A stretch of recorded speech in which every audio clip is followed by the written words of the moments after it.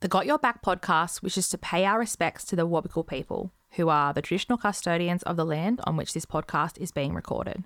We wish to extend our respects to elders past and present, as well as any First Nations, Aboriginal and Torres Strait Islanders listening to or downloading our podcast.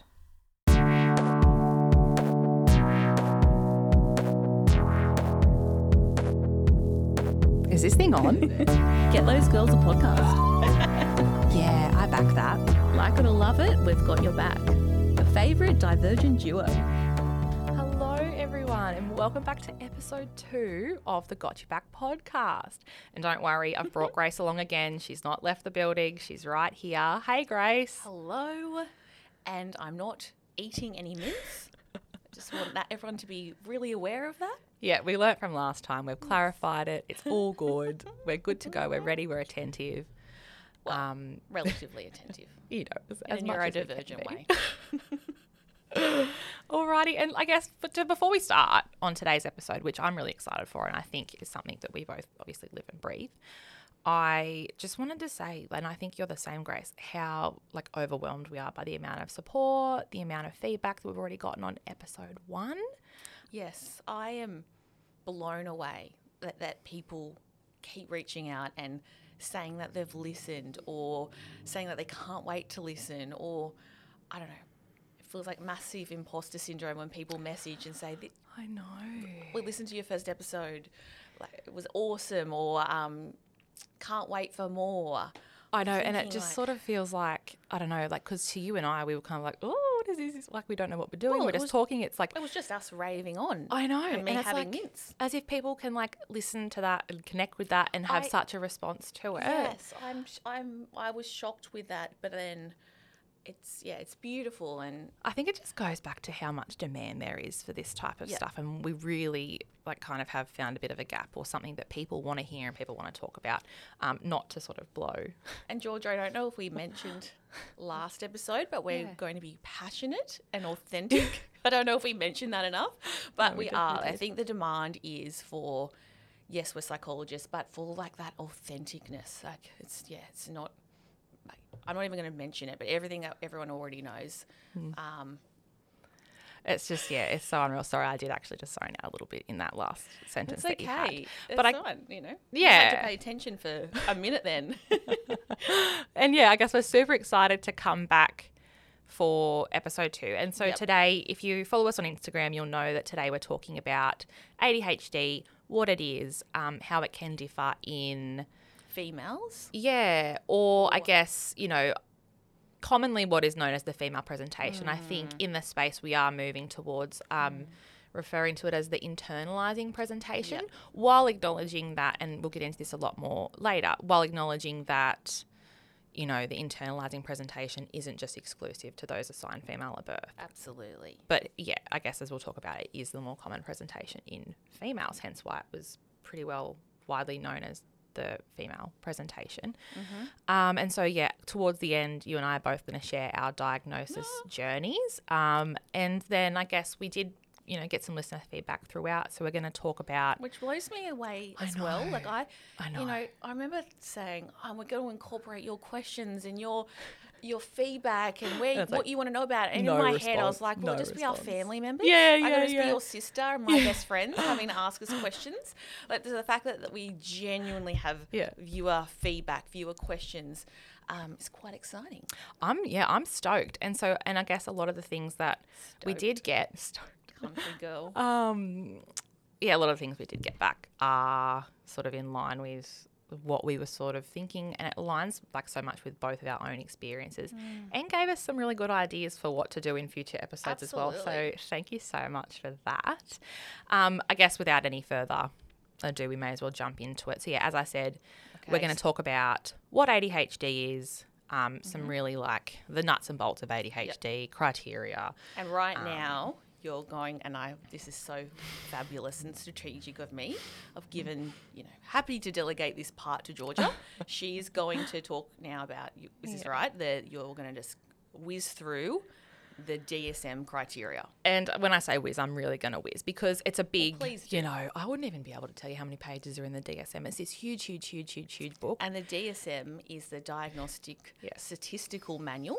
Yes, and we are up to the 5th edition of that. I think even there's been a revision of the 5th edition. Yes. Yes. Anyway, it's a very big, but I guess for those that aren't psychologists or familiar, it's basically this book that we have with different, like all of the diagnoses, I guess, that, have different criteria. And if you meet that criteria, you get the diagnosis and tick, tick, tick, tick, tick. And so I guess there are, I guess, shortcomings with that way of diagnosing things, and people do get missed. But also we also can't do our jobs without it as well. While we can recognise that, particularly with ADHD, as I think Grace is going to get into in a minute, this is, I guess, a big reason why females and those with the internalising presentation are getting missed more often because of the criteria that are in. It's not time for your soapbox yet, Grace. But I love what you said, because even if there's things that maybe could be different or improve with the DSM, I'm being very diplomatic right now. Yeah. We use it, and we have to use it, and that is how we get our clients that we work with funding. Yeah, absolutely. I just tap the table and it makes a very loud noise for Georgia. It's okay. We just want the sound quality. Do you want me to keep doing it? No. Okay, so it's not okay. You'll have to ask our listeners what they think of it, because they're the ones listening. So yeah, I guess I'm going to get into the DSM criteria and try and wrap it up as neatly as I can, and we can move on. Then, so I guess, ADHD, as you guys may be aware, stands for Attention Deficit Hyperactivity Disorder. There are 3 subtypes of ADHD. So there's the primarily inattentive subtype, which is all of those executive functions. And again, we'll talk more about that and what that means. Primarily inattentive, yep. Yeah. There's the primarily hyperactive subtype, which doesn't really, I haven't seen anyone be diagnosed with purely hyperactive ADHD. Yeah. Then, I think I've read somewhere it's not super common, or that it's hardly diagnosed, because I guess. How could you have, really, just on a basic level, how could you be really attentive and really able to focus your attention if you're off being hyperactive? It's interesting. And again, if you are listening and you do have the primarily hyperactive subtype, I'd love to have a chat. Or if you know someone. Yeah, anyway, we'll segue away from that to be continued. So and then the third subtype is a combination of both the inattentive and the hyperactive traits. And I would say that's, again, probably the more common type. Who knows? Actually, I'm not going to say that it is, because I don't know for sure. So basically the diagnostic criteria is broken up into different sections. So I guess to meet criteria, I did air quotes, you can't see me unless you're watching the video. I got to see it. Thanks, Grace. But I guess so. To be diagnosed as having inattentive ADHD, you have to meet 6 of 9 criteria that they stipulate in the DSM. So they sort of relate to things about, not giving attention to close details, careless mistakes, things like that. So that can show up in schoolwork, work, anything really. You've got things like sustaining attention in tasks, or a person's ability to sustain attention in tasks. But I guess we've got to look at that, as we'll talk about maybe later, maybe not, about how the difference in attention between doing something we're interested in. Oh, sorry, Grace. I'm really focused on my big words. Go. I guess the differences in attention from when we are focused and attentive and interested in something versus maybe when something's not in line with our interests, that can impact that sustained attention, right? Yep. I guess not being listened to when spoken to directly. So that was a good example of that just before, Grace. You were talking and I was not directly listening to you. You made a joke. I didn't hear the joke. Well, you're doing something we've planned for you to do on the second episode of our podcast. Quite important. The criteria for ADHD. Potentially I was not listening and making jokes. That is honestly, look, and that's fine. We accept each other. We're in this together. It's all good. So I guess zoning out in conversations, not being able to follow conversations, that type of thing. Not following through on instructions, failing to finish tasks. And actually, I'm not going to say failing. That's what the DSM says. And again, that's something that a lot of people come at the DSM for, is some of the language. It's quite deficit focused, quite medical. So I've just read directly off that. I wouldn't say fail to complete, but there's differences, let's say, in the way that tasks are finished, tasks are engaged in. Things like that, organising, and again, that comes down to executive functioning. So planning, organising, remembering, those things can impact us doing day-to-day tasks, organising things, remembering things, attending appointments, organising to record a podcast at a specific time and day, you know, having all the things you need, those things like that. Yeah, absolutely. And it's, differences. Yeah, absolutely. And yeah, not deficits, differences. But the DSM does say deficits. Yeah. But we are saying differences. Yes, exactly. And we're neurodiverse affirming psychologists. And that's a big part of what we do. The last two couple of things for inattentive ADHD is like, sort of avoiding or procrastinating, off-putting tasks that we find boring, we don't have enough of a time limit for, things like that. We're sort of sidetracking. We're like, oh, I don't really want to do my tax return. Oh, look at this over here. I'm going to go and do this. It's sort of like we're avoiding those things we know are really boring, going to take a lot of effort, going to take a lot of time to complete. And the things that, and if they're not going to create dopamine for us. Yeah, yeah. And zero dopamine. Well, I would say I'm weirdly always good at doing my tax return because I obviously love money. That's one of my dopamine things. And exactly. And that's because if you like money, that's in line with your interest, that's why you will do your tax return. Because again, when we talked about sustained attention, you can sustain your attention better because you know, I'm going to get my tax return, I'm going to get my money. Absolutely. You're going to get a new vest top or a new lipstick or, all those things. The last one for inattentive, and I'm conscious that I'm not making this very short, but losing things, misplacing things, not knowing where things are, leaving things behind. I wish I had all of the time back that I spend looking for my keys on a daily basis. And I don't know what I would do with that time, probably scroll on TikTok or Instagram or something like that, but that's okay. Oh, and easily distracted by things going on around us. So if someone was walking past a window, looking outside, looking at what Grace is doing, hearing a conversation, listening in on that instead of attending to what you're doing. I find that really hard actually. If I'm talking to someone and I can hear someone near me talking, I'm like, oh, what are they talking about? That sounds cool. But then I'm having a perfectly great and nice conversation with someone in front of me. And in future episodes again, we will talk about actually how debilitating and how significant the impact that this can have. Absolutely. Because you can read that and go, oh, like a little bit of difficulty following a conversation. No, it is so much more debilitating, disabling, like life impacting for a lot of people. Absolutely. And I know that Grace and I make jokes about it, but that's sort of our dynamic. We make jokes about our ADHD, but it's very serious and very disabling in so many contexts that decided to start a podcast to talk about Exactly. So that's basically the inattentive stuff all tucked away. The other side that I mentioned before is the hyperactive side. And I guess those are sort of those, again, this is what the DSM will tell you, those very stereotypical 6-year-old boy jumping around the classroom, throwing chairs, throwing tables, like that little boy we mentioned in our last episode. God, he's getting some airtime, isn't he? Well, he's got all the airtime and all this, like, the research as well, and DSM. Yeah. Of course, we're going to talk about him, right? So, these are probably what falls into this category. And again, a lot of women, even if they maybe do fit the combined subtype, might not get picked up because, as we'll probably talk about later, I'm giving away spoilers, but I'll come in hot with that. Hyperactive presentation can be more internalized, or the behavioural profile of that can look slightly different. So we don't actually pick it up because the book doesn't tell us to pick it up. So I guess, fidgeting with hands, tapping, squirming in our seat, being uncomfortable to be seated, running or climbing in situations where that's inappropriate, generally just being restless. Unable to play or engage in leisure activities quietly. This one just spins me out the whole time, but like often on the go or acting as if driven by a motor. Yeah, I don't know. I feel like we're back to the Middle Ages, and again, I don't want to get into it too much now, but because we're neurodiverse affirming and we view it as differences. I guess it's just interesting hearing you read it out, even though I knew the criteria of so the gold standard in life is not to be doing those things.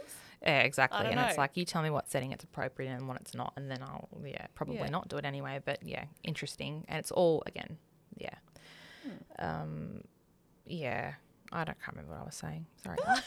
I just like, it's almost like we're trying to like play up our symptoms, but we're genuinely not. Like, we're not, because we're actually this is fucked around for so long today that we have like a very short amount of time to even record this episode. Anyway. So have you done, can I go in yet? Oh, yes, I've got just a couple more.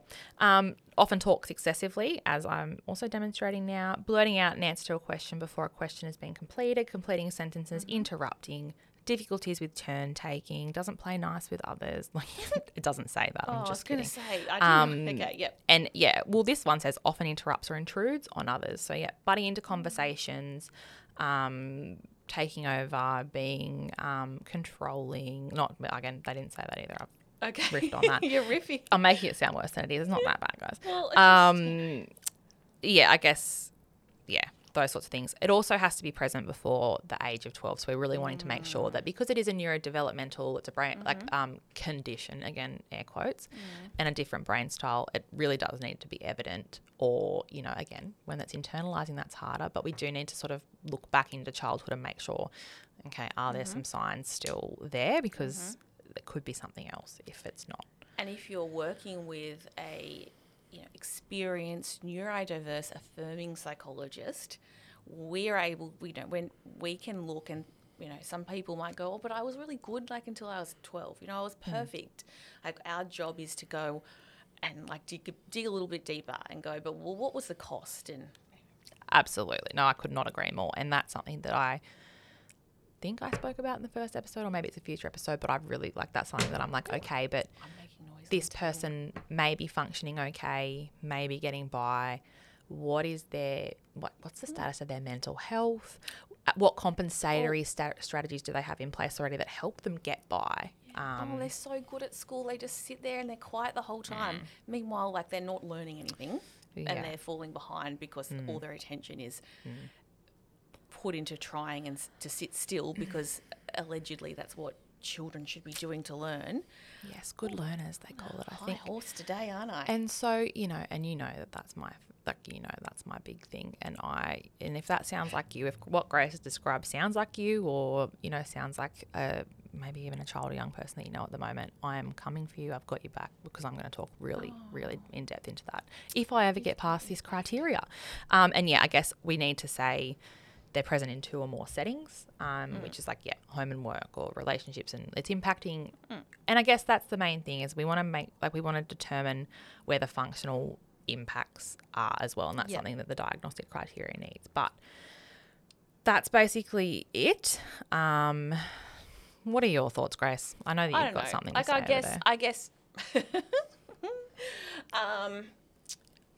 obviously, being careful as well, because we're both registered psychologists and we use the DSM, and it's very helpful at times.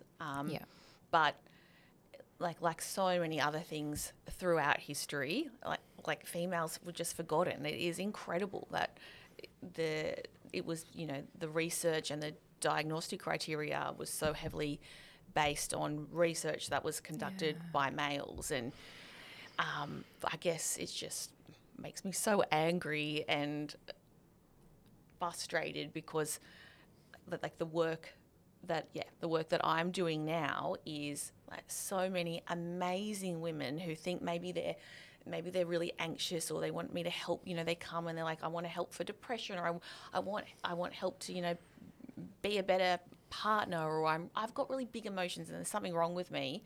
And as if it's not hard enough to be a woman already, but to be told, like, you can't even do ADHD, right? Like, sorry, you're not even ticking this box, sorry, you don't have ADHD. It's just anxiety, or it's just depression, or, maybe you just need to try a bit harder. Like, sorry, I'm trying my best. Can't even do ADHD criteria, right? Yeah. And then just a girl. And then like, what I'm seeing in my work is, so then the females, and then, in my clinical experience, people who are like assigned female at birth are finding that they feel like failures because they've been working on their anxiety and depression for 10 years or whatever, and it's not improving. So they feel bad about that. They also feel bad about, their areas in their life that they're having difficulties with in functioning. But then I'm sitting here as a very serious psychologist, look, I'm sitting here as an experienced psychologist in this area, and I'm trying to say to them, like, my clinical opinion is you have ADHD, or my clinical opinion is, you meet criteria, or there's enough information here that I recommend you go and, talk to a psychiatrist. And they've been so conditioned to, no, it can't be ADHD because this is what it is. But yeah, I have my work cut out for me. And and that I find that, again, I work in a similar field to you, and I just find that so heartbreaking too, because I guess you're probably the first person to tell them that, and so the messages that they've been receiving probably their whole life, definitely been receiving their whole life, and you're the first person coming in saying, hey, I think it's just more than that, and actually what you're experiencing is this. That can be confronting in itself, and it really just shouldn't be that way. And it's always confronting. I think overwhelmingly it's like a relief, and it's so affirming, and that's like the first step of women, people that are assigned female at birth that I'm working with, like their life we're working with, like their lives changing for the better. But but there's so much grief and loss caught up in it as well, because they also can just go, wow, I've sat in so many GP's offices, or with other psychologists, or like, are you serious? Like, I've been like this at school. How did it get missed? And and what could I have done? And again, you can't, it's not fair to think this way, and it's not, it's tricky, but what could I have achieved, or what could I have done if I'd known about this earlier? Like, I think that's heartbreaking. Like, I don't, like, there's no way I'll ever, like, fully maybe heal or know how, like, I would have developed if I didn't have such a long experience of, being like, feeling like, oh, I'm just a bit lazy and shit, and that's like kind of my jam. Look, and again, I feel like this is probably what we're going to head into now, but all of that is so valid. But I think what it comes back to is that no one has there's just so much misconception and misunderstanding about what ADHD is. Again, how it can present differently, and like, again, if you don't tick those boxes in my beautiful little book, sorry, no. And and again, we can see how you tick them in a different way. But, this is a shout out to anyone that's listening and going, oh, is it a bit overdiagnosed in women? Absolutely not. Women have been forgotten, like, for the vast majority, just forgotten and not thought about. And we're just starting to be recognised, and it's not overdiagnosed in women. And it's exciting that women are starting to, I guess, what am I saying, Georgia? It's just exciting that women are now getting, like, proper diagnoses.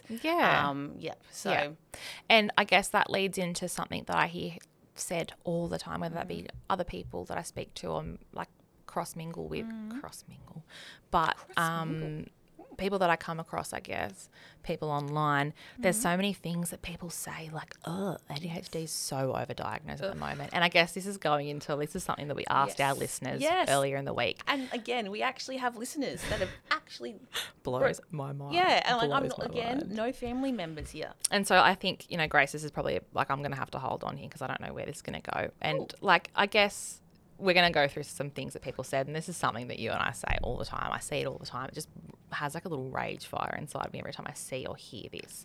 Rage fire. Like, I love that. Again, the first one I can see here is it's a TikTok fad.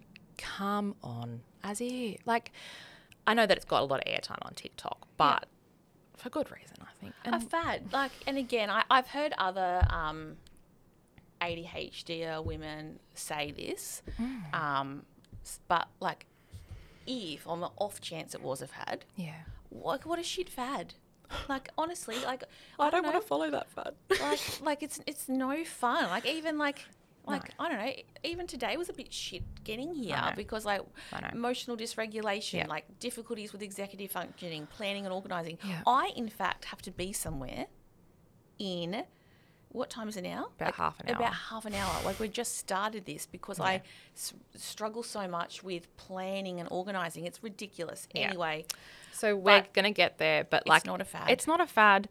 It's not like, people are saying it's overdiagnosed. We're going to go through some stats in a sec that we just, like, it's not overdiagnosed. Everyone's a bit ADHD. Did you know that, Grace? Everyone's a bit ADHD.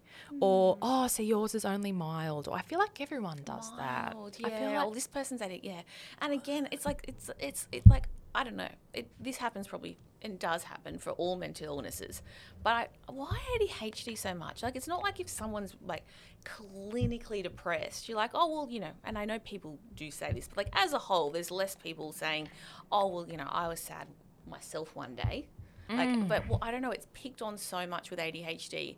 But like, that is why we're here. Like, we, you know, in fairness to the people that think that, I'm playing devil's advocate now, like, we're actually, you know, in recent history, like, can they look to and go, oh, okay, like, everyone isn't actually a bit ADHD.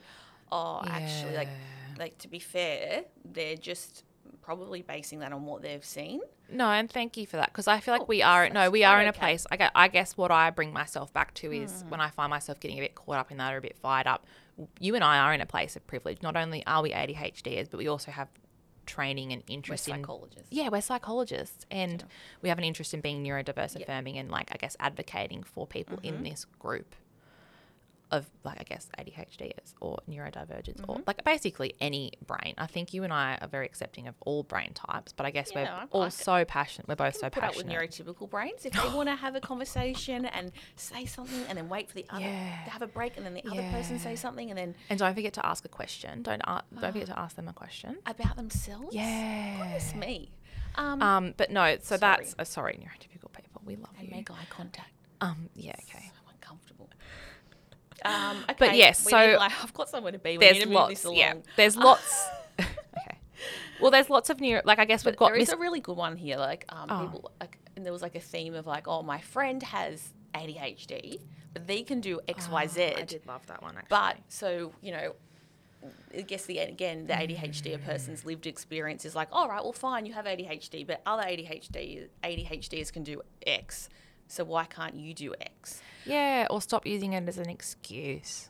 You're using your ADHD as an excuse. It's like, and it's not. It's like it's a reason. It's a context. Like it's, you know, and again, what we'll talk about more. And again, we're not seeing this out there. Is still that's true. Like someone might say, my friend has ADHD and can do X, but I'm noticing you can't.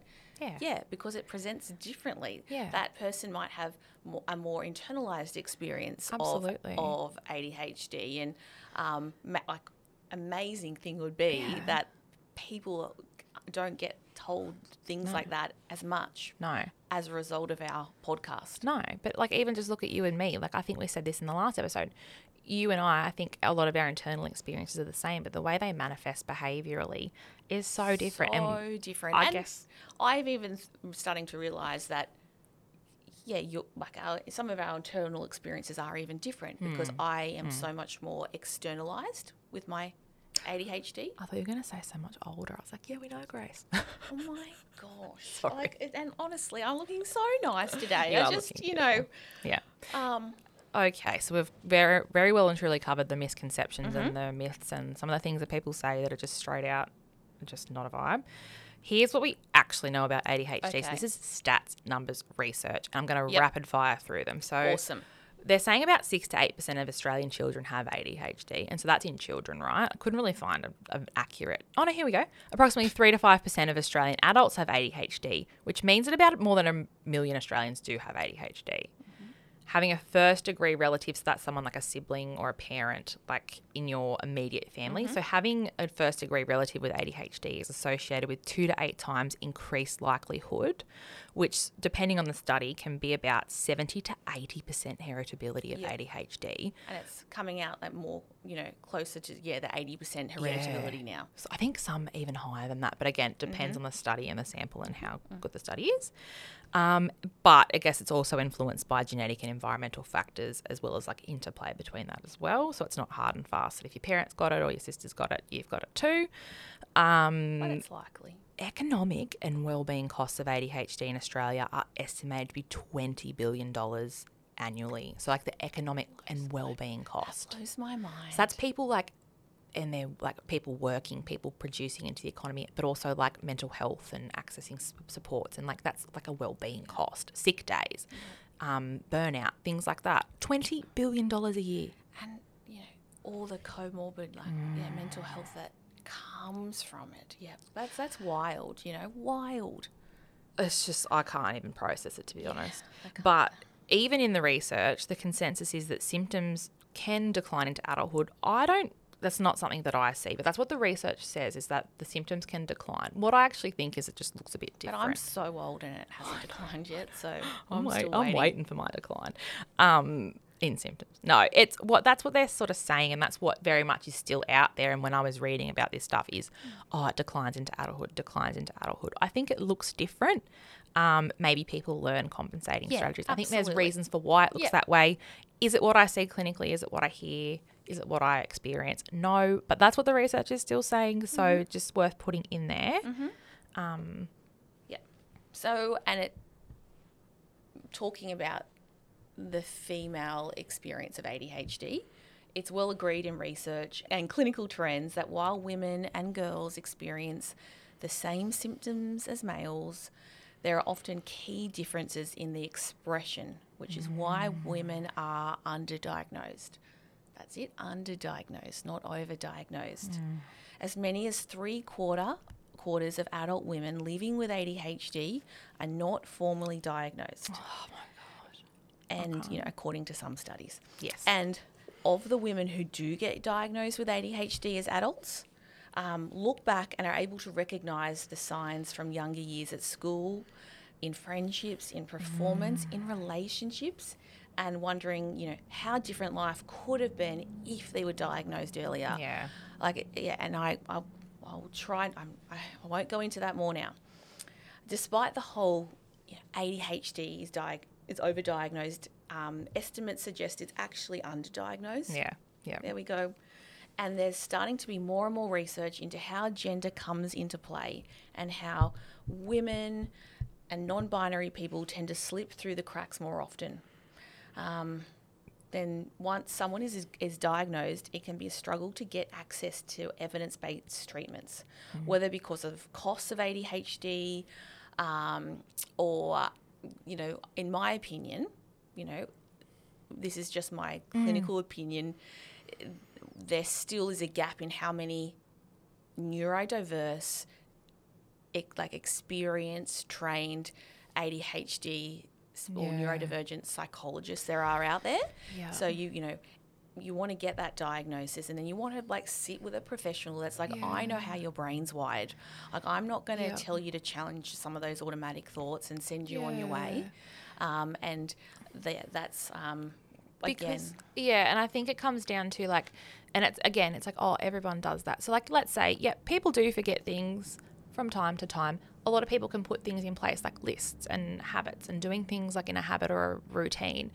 If you have a psychologist that's just make a list, or just do that routine, or just be in a routine, or just follow the time, or every 5 minutes, or make sure you're looking at the time, that's not going to connect with an ADHD person as well as a neurotypical person, or at all even. Or they will connect with them and they'll go, right, fantastic, my psychologist is telling me to do this.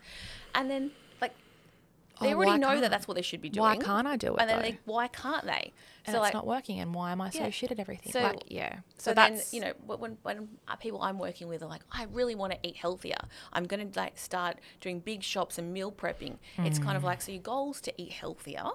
Do you think it's that's the best way for how your brain works? Yeah. To force yourself to do big shops, do heaps of meal prep, or is that something that might not actually be sustainable for your brain? Maybe something like a meal delivery service is more ADHD friendly. And anyway, no, I 100% resonate with what you're saying. Yeah, and I try to pull the people I'm working with up and go the goal is eating healthy. We can work on that goal, but maybe there's ways to reach that goal that aren't the neurotypical gold standard.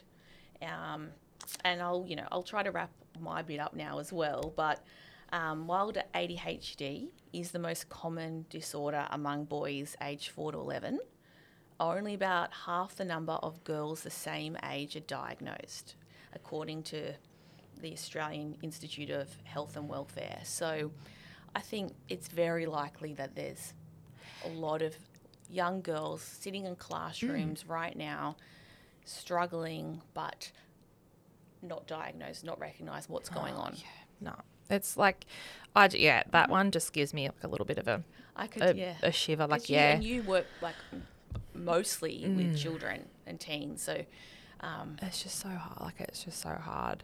And like people will say, oh, it's more common in boys, but like, that's because, and that's what it looks like. But I guess it's probably not. Like, maybe it is, but we just don't know yet because it's been so missed in females. So Georgia, if we go back and kind of break down the female presentation of ADHD, or if you could kind of break that down of what it is. Yeah, absolutely. So I think you mentioned it before, and like it's very, very true. But generally speaking, women do tend to internalise and compensate for their differences and difficulties more. So I guess when we say internalise, like on the surface it may not look like somebody's struggling, but internally it's like, I guess that analogy of like the duck is on the water and it's swimming along beautifully down the stream, so lovely. But underneath this poor little duck, the legs are going like mad. And so I guess that is something. And again, as we said at the start, it's not just women. Some those that are gender diverse or male can experience higher levels of that sort of internalizing presentation as well. But that's what so I guess what we do see on the surface sometimes is anxiety, depression, ADHD might not get flagged. I guess lazy. To promiscuous. Yeah. And when you treat, I guess when you treat anxiety and depression in ADHDers that are undiagnosed ADHD, you're not really getting to that root cause of what's causing that depression and anxiety. But I guess those that are experiencing the internalizing presentation of ADHD are experts what we call masking, which has a cost to our energy, to our regulation. Those that are, I guess, what we know about ADHD in females is there's a lot of people pleasing, a lot of sensitivity to rejection, and that's something that is characteristic of ADHD. It's nasty. RSD or rejection sensitivity dysphoria is hectic. It's the lived experience is just this like pain all through your body. It's honestly, it's not good. But I guess society has sort of latched onto this idea that if someone's going to be ADHD, they're going to be bouncing off the walls and things like that. So as you said, if you've got a little girl or a little person who's sitting in the classroom, sitting there beautifully, looking like they're listening, looking like they're following along, but their brain is elsewhere, or they're finding it difficult to focus for whatever reason, they might be called daydreamy. They might say they need to apply themselves a bit harder. They might get sort of like the lazy or unused potential type things. That's what I sometimes will see in a kid's school report. Yeah. But it can get mistaken for laziness and get mistaken for, they're just off with the fairies, or that's just grace, for example. Sorry, you were just in front of me. I'm not. RSD. But I am lazy. And for those listening right now, if you've had an ADHD assessment and like you weren't diagnosed, but you thought, I still feel like this fits, or you're thinking of your child, a neurodiverse, trained psychologist would be able to like look at the school reports and go, right, so like beautiful comments, beautiful, but let me actually like speak to your child and see like, are they able to listen in class while they're sitting perfectly still, or let me call the teacher up and actually like their report card was beautiful, but once you've spoken to the teacher, they're like, I don't think they have absorbed anything all term. And it's like, right, okay, well, we can actually now meet that criteria. And I guess that's something that I think, if we've got someone that is a delight to teach or a beautiful, valued member of the class, I'm not trying to toot my own horn, but that was probably what was in my reports. They're not causing disruptions in class. They're not causing the teacher stress. They're not saying, I can't teach with this kid in my classroom because it's disrupting other students.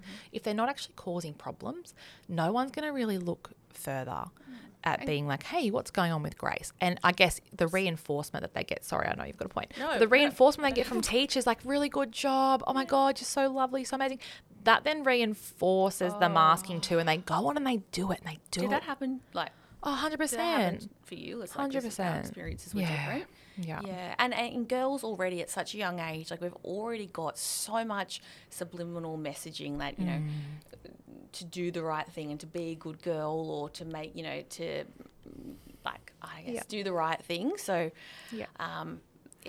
it's twofold there. So 100%. Again, the world is changing though. So it's no longer okay to like, they've got beautiful, like Georgia's a delight in class, no worries, not ADHD. Yeah. But you can be deeper. You can be a delight in class and be a good person and still need support and still need help and still be struggling. It doesn't make either of those things only mutually exclusive, I think they even call it. Yes. But it's just, I guess, and we did ask our listeners, and we got so much. I love saying it. Our listeners. But I guess some of the things that came up, and in this section, I remember it being purely females, which just is how it turned out, and that's okay. But they were sort of saying, things like memory, executive functioning, rejection sensitivity is a big one, and I could talk all day about that one. That's something that and I guess managing relationships too, which all of those things I think are coming up soon, like in future episodes. They're like pretty important in life, aren't Very they? important. And I guess for the females that might be listening now, or people that were, you know, assigned female at birth, if you're thinking like, just, you know, I just want to come in now and say some of us females absolutely do have hyperactive and impulsive behaviours. I am one of them, like absolutely like fit that mould, and that, you know, can still look more nuanced and a little bit different to this poor 6-year-old boy we keep talking about who's throwing a table. Yeah. So, you know, for a female presentation, you know, what we're starting to see more of is they're, you know, maybe a little bit less disruptive, but maybe they're kind of more quickly given a label of, like they're pretty promiscuous, you know, like they're really liking attention from boys, and you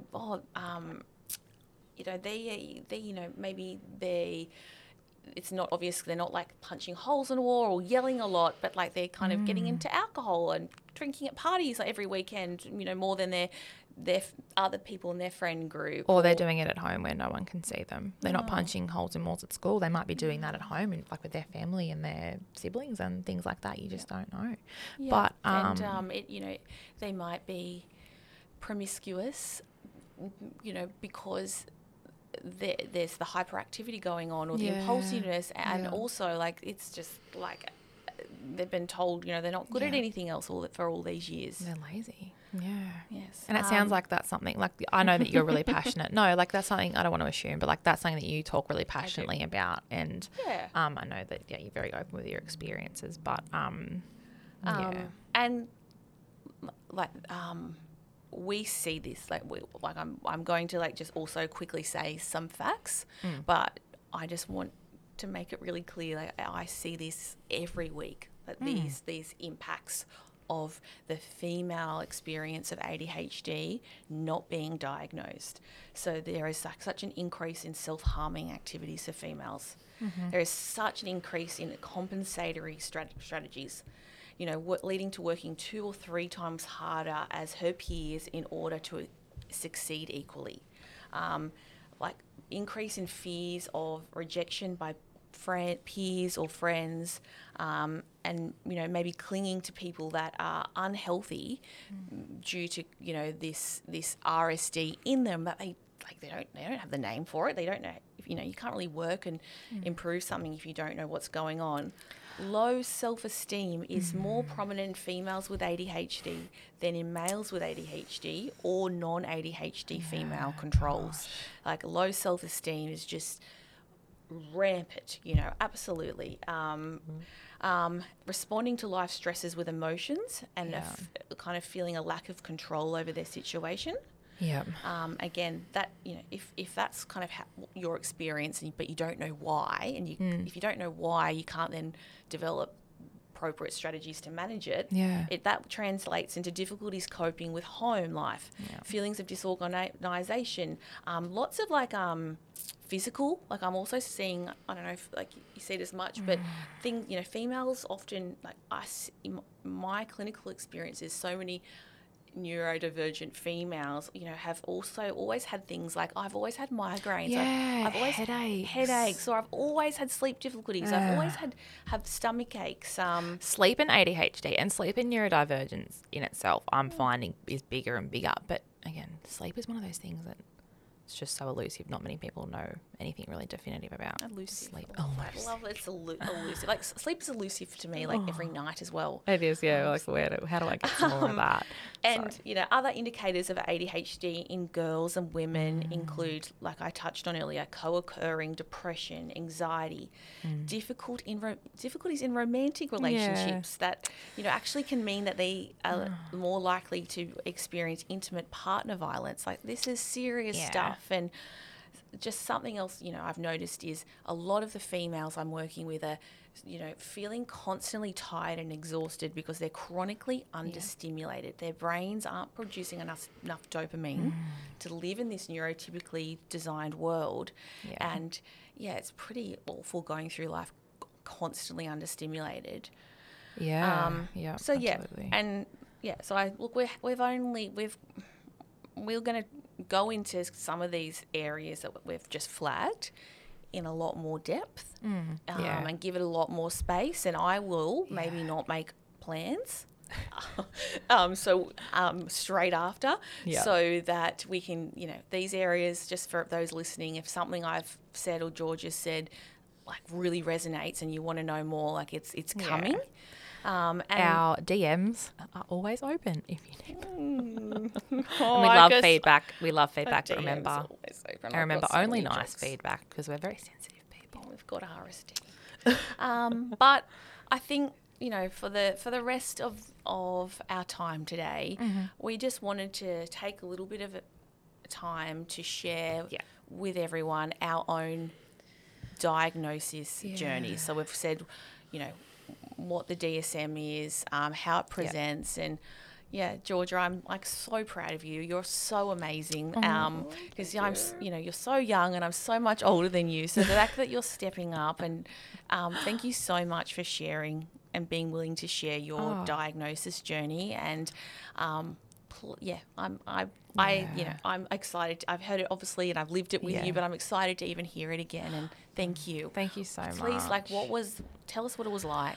So I was a late starter. So I got diagnosed, when I was 25, and it kind of was just like it was a quarter life crisis that never really ended. Or I was like, maybe this is just a really long sort of energy hangover because I just finished uni and I'd gone straight in from uni to my master's, and I've gone straight from my master's into working full time and doing an internship as a provisional psychologist, which I guess if you're not a provisional psychologist, you won't know all the ins and outs of what's involved. But there's a lot, there's the work you do, but then there's the work, like the reflections about the work you do and all the case studies and supervision and all the extra research and work if you're trying to find your feet as being a clinician. So I just thought I'm just real, a little bit buggered, a little bit tired.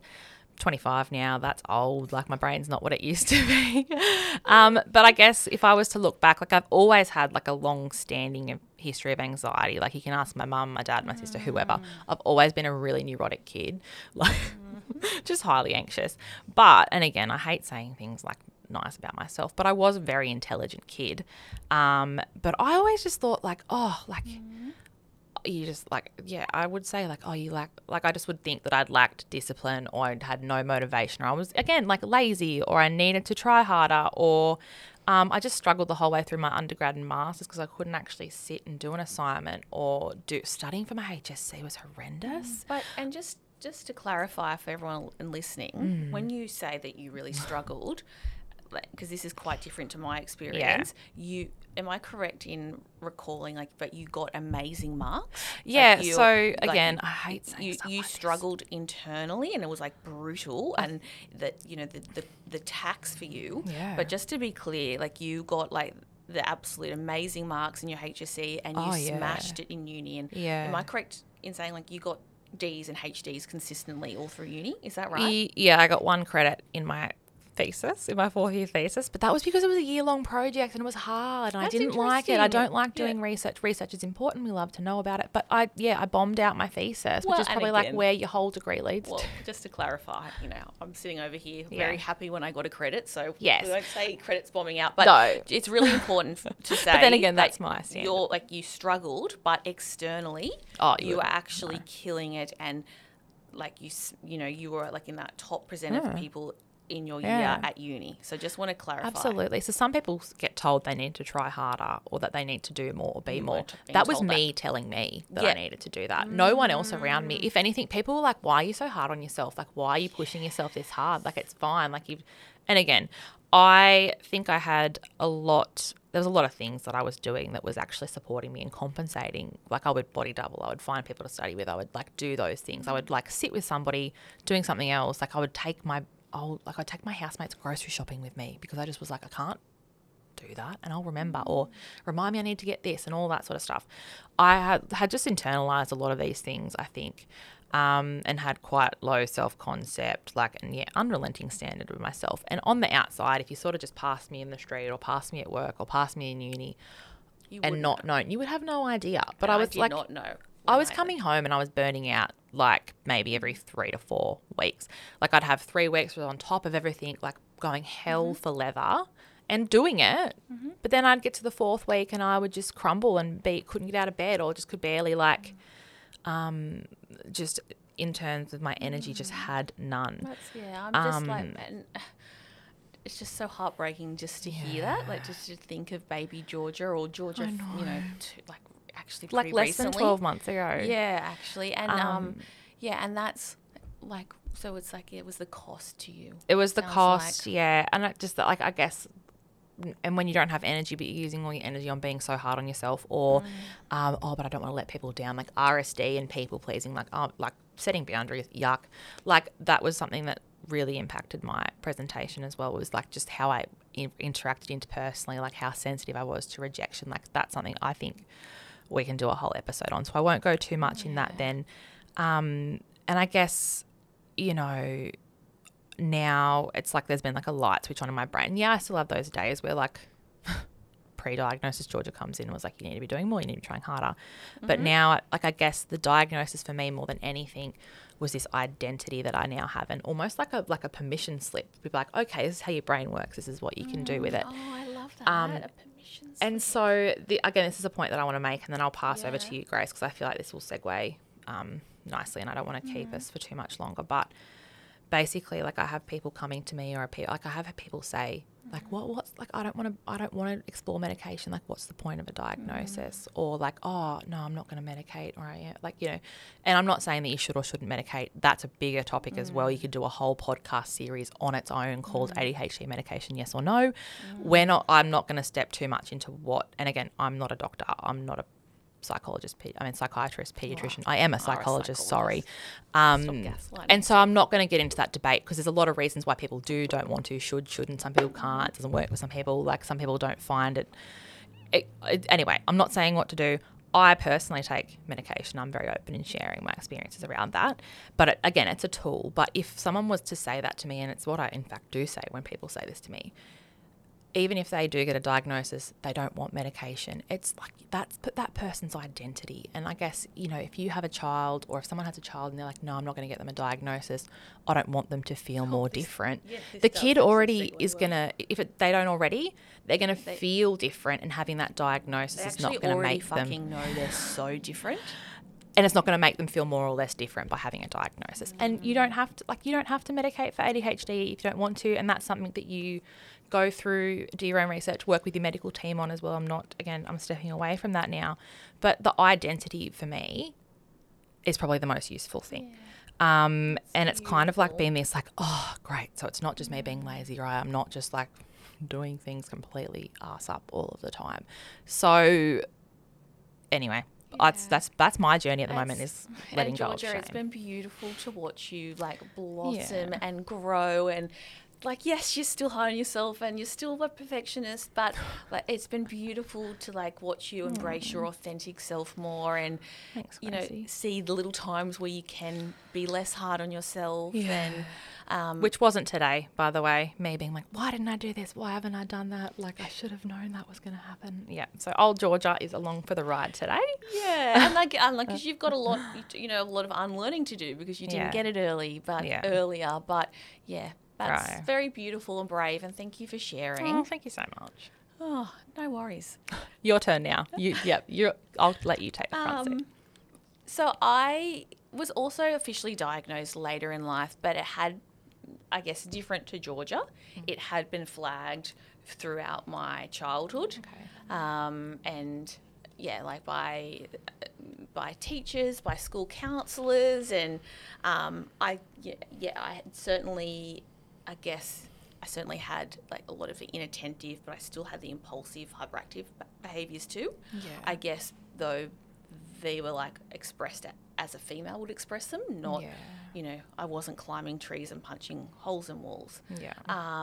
Yeah. So very much flagged, and I remember even doing like some assessments with a school counsellor, but I guess it was hard for, you know, people to kind of, anyone to maybe accept that because we had a view of what back then in the 90s of what ADHD was. So, you know, I just, you know, had some fun thinking that I was really just somewhat intelligent, but just like really, really lazy. And I remember that everything was a struggle.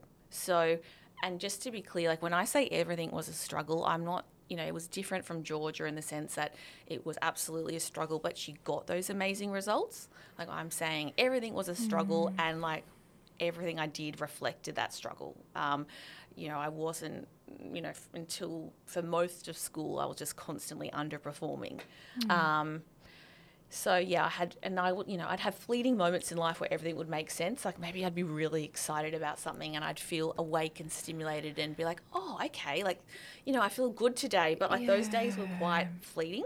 And, you know, most of the time, if I was to think of, you know, like, you know, my high school self, I just felt exhausted. I constantly needed to sleep, and I was if I wasn't doing something hyperactive or impulsive, I was just sleeping. Like everyone knows how much I slept. One of my best friends, hi Sophie, one of my best friends like still seems like surprised when I message her. Like I might message her at like 7 a.m. on a weekend. She'll go, "Oh, you're up early," like it's just, and she's not being rude. Like it's just I was so like I had to sleep so much. So it was.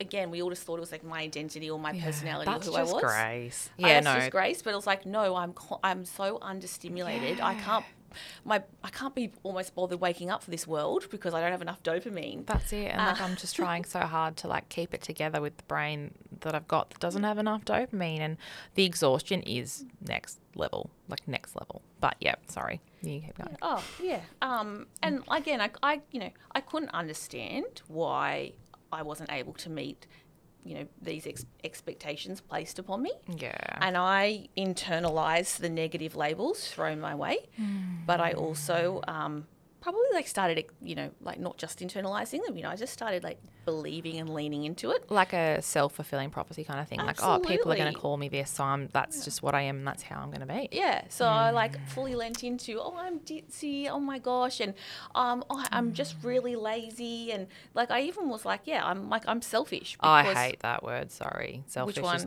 selfish. Yeah, and like I actually would say that's something I'm still struggling with. Like I probably can like let go of the other things, but I just thought for so long I was just this like inherently incredibly like selfish person because you know, for lots of reasons. But which is so far from true, Grace. You've got the most beautiful heart. Like you do. Like the way I was that just you like, really? No. I was like, are you sure? Yes, anyway, Grace. like I can't go there, but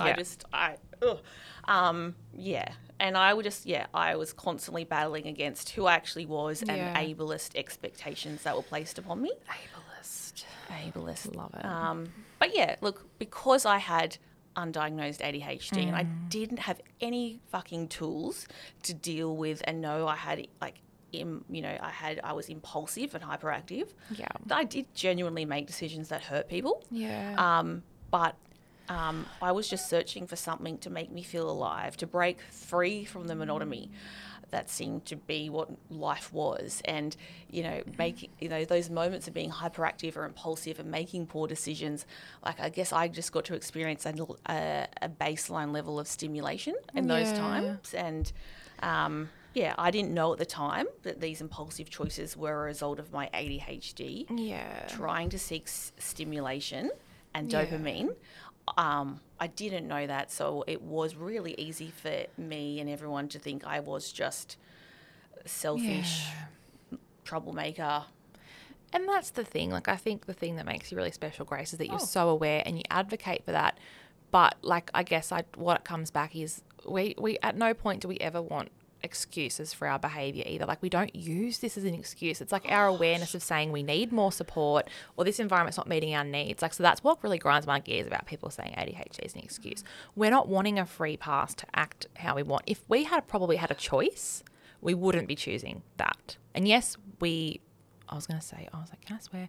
Yes, we fuck up sometimes, but like, it's not like we're just like, oh, well, I'm ADHD, so deal with it. Like, it's... No, I would love to go back and see, like, baby Grace and actually say, you can't just start, this new term of school and just decide to be different, because, like, that impulsivity might still come up and you might still just decide to leave school at lunchtime.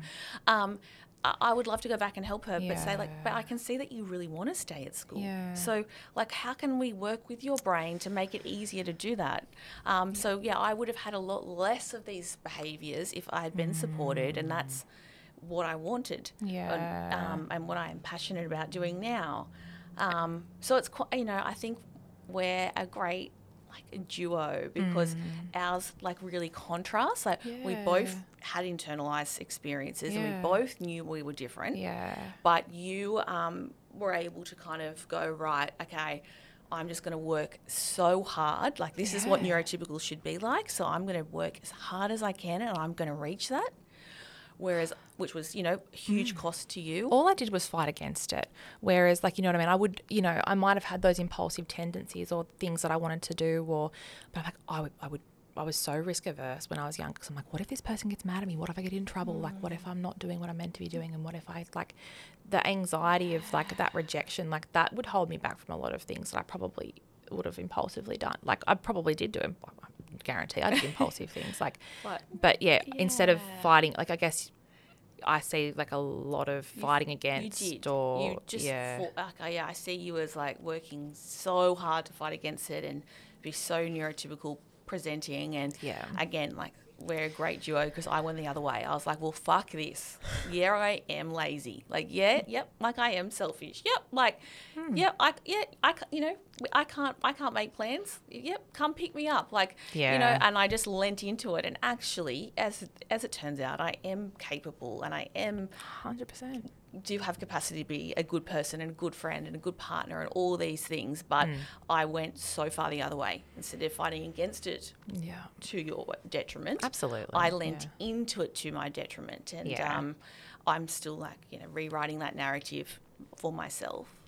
And I guess because I've got somewhere to be, I'm joking. So we will go into that more, but that's just, I guess, the summary of our diagnosis journeys and how they're similar and quite different at the same time. 100%. And so I guess, just to wrap up, so I guess what we can see from my story, Grace's story, and there's an infinite amount of stories out there with ADHD and the traits that are associated with ADHD, there can be so much sort of internalized shame that comes from being ADHD in a neurotypical world. So that's sort of the first step to understand. I guess that's our key takeaway, is that is an experience that a lot of people with ADHD have. And I guess, but you don't have to stay there. Like, there is a lot of self-acceptance and growth that can come from having the right support, not just any old support. Yes, not just any, the right support and the right people around you. Make sure whoever's supporting you, if you are seeing someone, whether it's professionally or not, like, they know actually how a neurodivergent brain is wired. And I guess getting diagnosed is not that magic wand, as I said. Doesn't, like, and again, there's nothing to fix. Like, like I guess there could be structures put in place to support and things like that. But the diagnosis is a crucial part. And again, the identity is like invaluable that you get from it as well. But that's in my opinion. Sorry. And our experience. But I guess we're going to sign off now, but you can look forward to our next episode, which we go into sort of more executive functioning, dopamine, a real deep dive into that. Yeah, because we've touched on lots of things like fleetingly. Yeah. I guess moving forward, we get the space to go into specific areas and spend more time on them. Definitely. We really want to give each, because there's so much to this, right? And we've gone way over time here because we are so passionate, could go on about it for days and days and days. But yeah, we will leave it there. But I guess, if there's anything that you want to hear more of, less of, we're always open to that feedback. So, relatively. I'm joking. We are. And don't forget, we're here now. We're not going anywhere. And we've got your back. See you guys. Bye. We hope you enjoyed today's episode. Don't be strangers. Let us know what you think on social media or the email linked below. And remember to always take up space. We're here now. We're not going anywhere. And we've got your back. Love from your favourite divergent duo. See you next time.